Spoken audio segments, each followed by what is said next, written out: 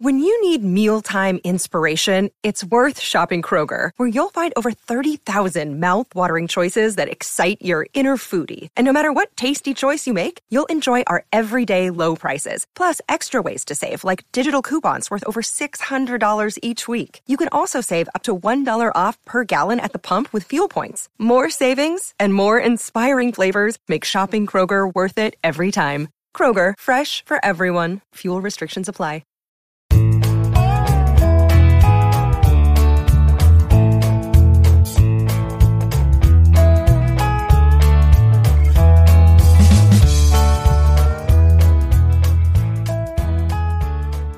It's Wednesday, February 8th, and you're tuned into the Cleveland Baseball Talk podcast. I'm Joe Noga, joined by Paul Hoynes. Hoynesy, the Guardians announced their minor league coaching staffs for their 4 full season teams and some of their Arizona complex teams.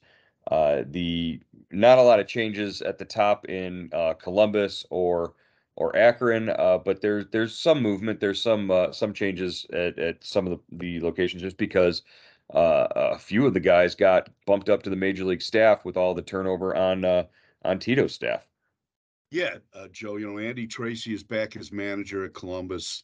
Owen Drew and Junior Betances have been promoted from Akron to Columbus. Owen Drew will be the pitching coach. Betances will be the hitting coach, because Rigo Beltran and Esposito were promoted to Cleveland staff, Terry Francona's staff. And another change at Columbus, Greg DeCenzo, who was the manager at Class A Lake County last year, is now the bench coach there. Yeah, and that makes sense on a bunch of different levels, that Owen Drew, Junior Betances would move up sort of with some of these guys that they were with in Akron, who are going to be in Columbus, and give them a sense of comfort and familiarity. And it really does sort of have this continuity and this flow to the way that the minor league and the player development staffs sort of work together. When these guys arrive in Cleveland, they're going to see faces that they saw along the way in Columbus and Akron. And, as they move from Lake County to Akron to Columbus, they're going to see these familiar guys, and it helps them perform better. Yeah, and these guys have all a guy like Betances has been in the organization for a long time, and like you said, he's seen these guys since the Arizona complex league. He's followed a lot of these hitters through the ranks, through the system, and now he gets to be part of that kind of emerging hitting group with Valaika at the big league level. And it's going to be interesting to see how, all that comes together and what influence he will have on the Clippers.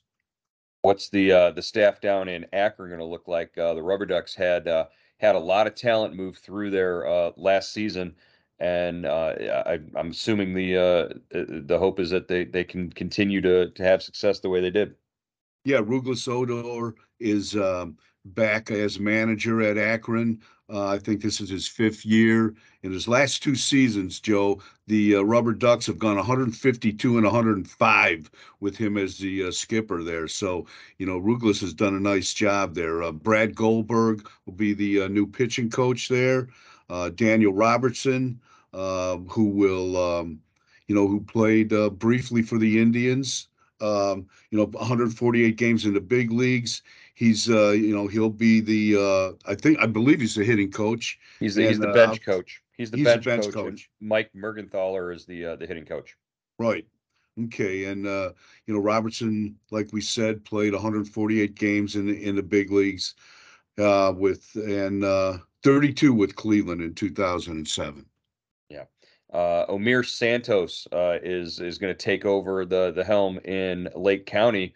The captain's undergoing a lot of changes over their new ownership group this year, taking over from the Carfagna group that had really run things for the last 20 years or so. Omir Santos, he was the coach in Lynchburg last year, so he's going to move up with that group and the folks in Lake County. TJ Rivera is going to be on the staff there as well. So yeah, that's you know the the full season teams are set pretty much with guys. There's a lot of continuity and familiarity at the managing levels there, and these are all guys who, like you said, have been with the organization for a while.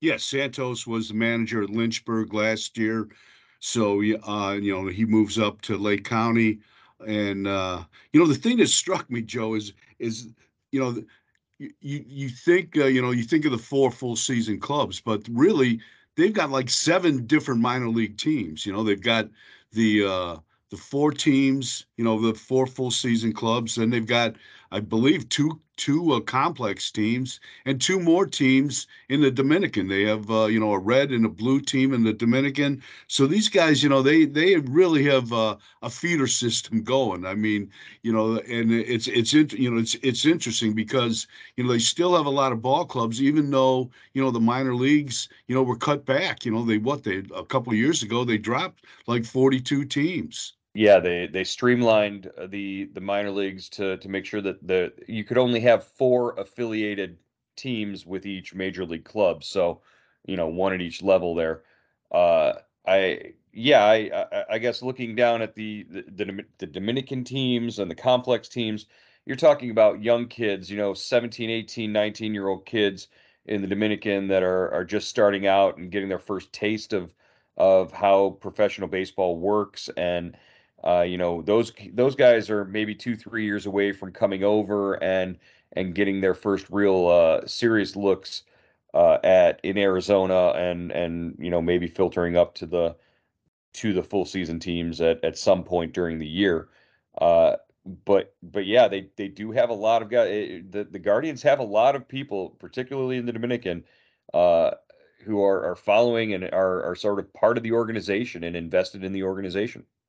Yeah, Jose Mejia is the coordinator at their academy down there. Jesus Tavares, who played in the big leagues, will be one of the Dominican Summer League managers. Uh, I think Juan de la Cruz, who spent like 8 or 9 years in Cleveland's minor league system, will be the other Dominican Summer League manager. So they pay attention to the details there, and it pays off definitely. We also have, in the complex staff, Amanda Kamakona, the first female on the field coach that the club has hired.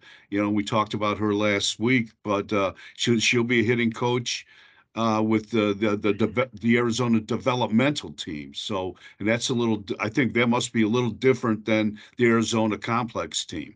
Yeah, and there's a whole long list of maybe new faces in different positions, or shuffling and moving around for the developmental portion of the coaching staff.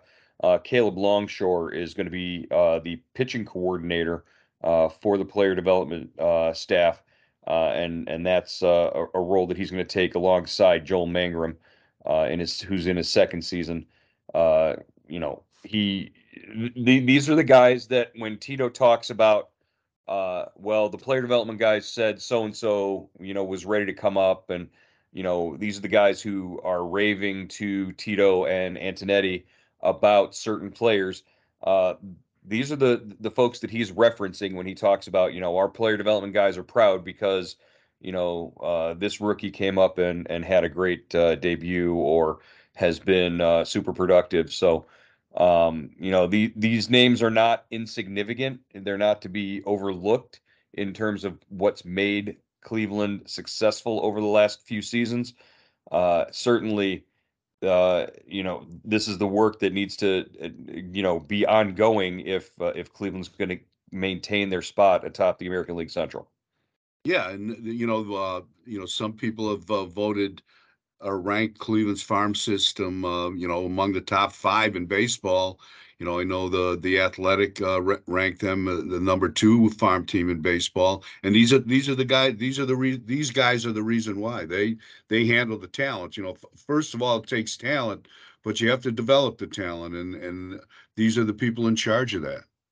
Well, we certainly wish them luck as they begin their season here, and not too long away from everybody starting to report. Maybe a week to 10 days, and we're going to see players and everybody out there just start to roll in and get settled and get ready to go at it as spring training is ready to open.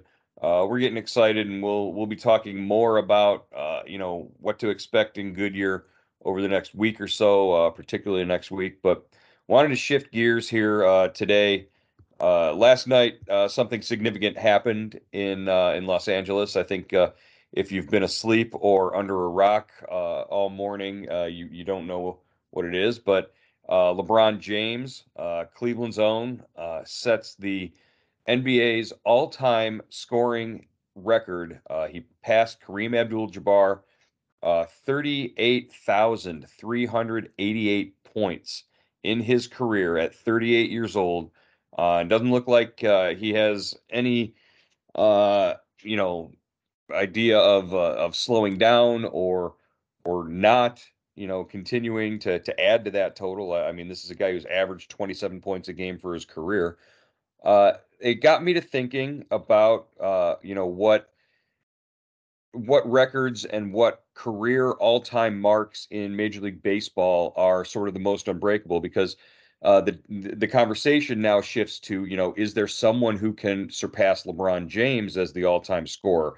And there's a lot of different reasons why that may or may not happen. I tend to think it won't happen because of things like the load management trend in the NBA, where star players are given nights off on back-to-backs or up to 5-6 games a season where they just rest and they're inactive for a few games just to rest their bodies, to preserve them for the playoffs and the times when you want them on the court. Even coaches like Steve Kerr come out and say things like, hey, maybe we should reduce the season by 10 games. Something like that happens, that definitely impacts the way a candidate for passing LeBron's scoring mark would be seen. There are certainly a lot of guys in the league right now who can score, but I don't think you can do it with the consistency and the good fortune of health that LeBron has had over a 20 plus year season or year career.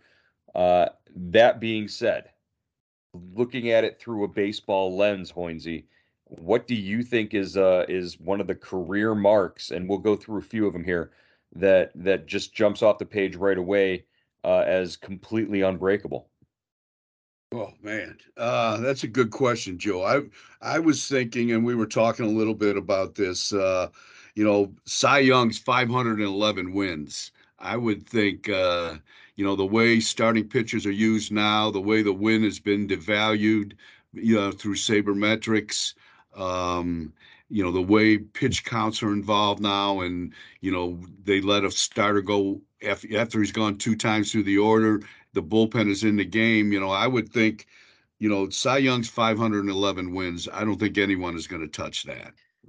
Well, I would tend to agree with you in terms of that being the ironclad, never going to be broken, will go down in history forever as the only 511 win pitcher. That just won't happen. I mean, you're not even getting to 20 wins a season for league leaders nowadays in a 162 game season.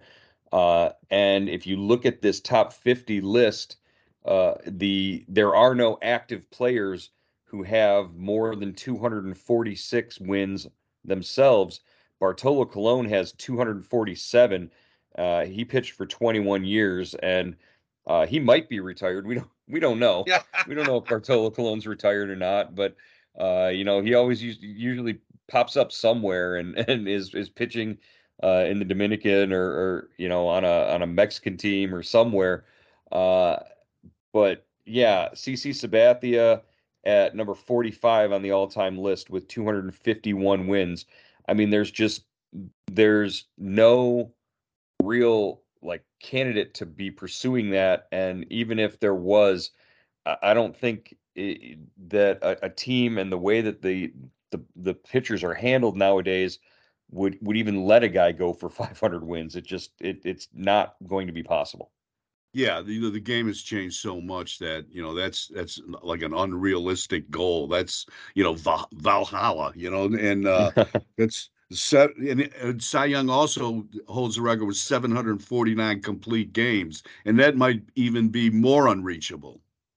Yeah, that's just not and that might even be a statistic that just falls by the wayside in terms of we don't even regard it anymore as anything. It's just not translatable to the modern game.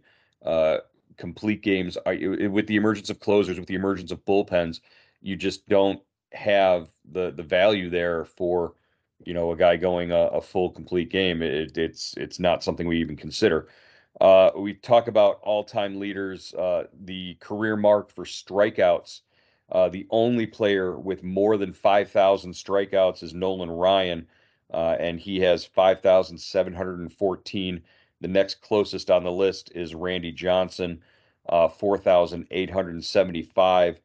But there's really, that might be a statistic where because of this change in the game and the way it's the three true outcomes, and you've got pitchers who will put up ridiculous strikeout numbers. Justin Verlander is 12th on the list. Max Scherzer and Justin Verlander are active players within 2,500 strikeouts, but that's a career for most pitchers, 2,500 strikeouts. Yeah. Verlander is at 33.42, and Verlander's at 31.98, and Scherzer is 31.93. Now they could have some fun this season just competing with each other to see who could get higher on the list and get into, maybe see if someone could crack that top 10 if they have a big season. But Greg Maddux is sitting there at number 10 at 3,371. So that's another, I think Nolan Ryan is pretty safe with 5,000 strikeouts. He's just that much more than the rest of the field. Yeah, and I think Nolan Ryan also has 7 career no hitters. I don't think I think that's pretty safe as well. I mean, perhaps maybe Verlander I know has 3, but Verlander's on the you would think he's on at the twilight of his career. I'm not sure after he had Tommy Yeah. John, he came back. He might pitch for another 10 years. I'm not sure, but 7 no-nos is that's up there, man. Yeah, that is an outstanding, and it's almost like how many one hitters did Feller have? Feller had what, 12 five one no hitters. hitters and Yeah, he had 3 no hitters and 12 one hitters. well 12 one hitters. I mean, think about that. That's crazy. Uh, and just to wrap up the pitching side of things, Mariano Rivera, the all-time saves leader, he is at 652. He and Trevor Hoffman, the only two closers with more than 600 saves. The next closest on the list, Lee Smith, 478. And really, there isn't seventh on the list. Craig Kimbrell, Kenley Jansen is eighth, and both of those are fewer than 400. They're right at like the 390s. So really, if you're in that 400 plus range, you're considered maybe for the Hall of Fame. But if you get up over that 600 level, that's where maybe you're almost guaranteed a Hall of Fame spot. So, uh, yeah, that's the top three on the list are in the Hall. So, but I don't see Craig Kimbrell, Kenley Jansen sticking around long enough to pass Mariano Rivera. You also have to play on a team that wins a lot of games if you're going to have that many saves. Yeah, definitely. That's a big mark out there. That's that's like a 380-yard drive. It's sitting out there for everybody to see and everybody trying to catch too. Yeah, Aroldis Chapman, 24th on the list. After 10 seasons, he's got 315 saves. So even playing on a Yankees team that won a lot of games, he still didn't put up that many saves compared to, just 652 is a ridiculous number of saves, and that doesn't even count his postseason saves for Rivera. Now let's talk about the hitting side of things where home runs and hits, both marks are sort of way out there, obviously, and we can have the conversation about who the real home run champion is, some other time. But Barry Bonds at 762 home runs, Hank Aaron at 755, and Babe Ruth at 714. As far as who's on the active list behind them, Miguel Cabrera, who will be in his 18th season, is at 507. So quite a few behind, 250 home runs behind, and that 250 home runs, that's a full career for most players. Uh, there's zero chance that Cabrera passes him, and the only other player in the top 50 active right now is Nelson Cruz at 459. Yeah, Nelson, what? He just signed a 1-year deal with San Diego. He's hanging on. This could be his last year. So, you know, 762 home runs. That's going to stand for a while. I mean, yes, the ballparks are getting smaller, and yes, there's you know there's the three outcomes of baseball, strikeout, home run, or walk. That's still, kind of the flavor of the day, even though the rules are supposed to change this year. But I don't know, Joe. I mean, that's still a lot of home runs. And and if you look at Bonds, the testing there's more and more testing as we see as we're in the locker rooms, we see, the MLB, drug testers are in most teams' locker rooms, once or twice. It seemed at least once, at least 2 or 3 times a month. So, that testing is improved. And, that no matter how strong you are, that I think that is going to play a part in, in holding, in curtailing the home run totals. We're not going to see another steroid era. Okay, so no cheating means nobody breaking the home runs. Okay, I get that. Um, but it also, is there the idea that maybe it's going to be just not devalued, but yeah, if they do, have this big surge or anything like that in terms of more home runs being hit, uh, are we going to look at it the same as we looked at Aaron and Ruth holding the records when, you know, there were no 50 home run seasons or 60 home run seasons being a common thing when those guys played. That was truly like an outlier when those guys played. So they did it over 20, 22, 23 seasons, and they were consistent at like 30 home runs a season. Now a guy has a couple of 50, 60 home run seasons, and you start thinking, okay, well, maybe he can start challenging records. But, I don't think it's sustainable. I don't think that kind of level is something that can happen for a 20-year career. Yeah, and players, really aren't playing that long as long as they once did, Joe. I mean, the money is so much, they make so much money. I think, if you reach a certain point in your career in your 30s or 35, your late 30s, where okay, I've done what I've got to do, and you ride off into the sunset. Now, as far as the hits go, Pete Rose at 4,256. Of course, he passed Ty Cobb, 4,189. Hank Aaron is up there third with 3,771. Cabrera again he just passed 3,000 hits last season, or was last season or the season before? Last Um, Last season he passed 3,000 hits, and really he's the only active player in the top 50 right now. With that, there are 32 players with at least 3,000 hits in their career. And really, like you said, what the point you just made about players, not playing as long, with the money they make, and why put yourself through, 23 years of grinding this out if, uh, like some of these guys did. Uh, I gotta believe that 3,000 hit mark that pretty much guarantees you a spot in the Hall of Fame is sort of more the target for some of these guys than Pete Rose's 42-56.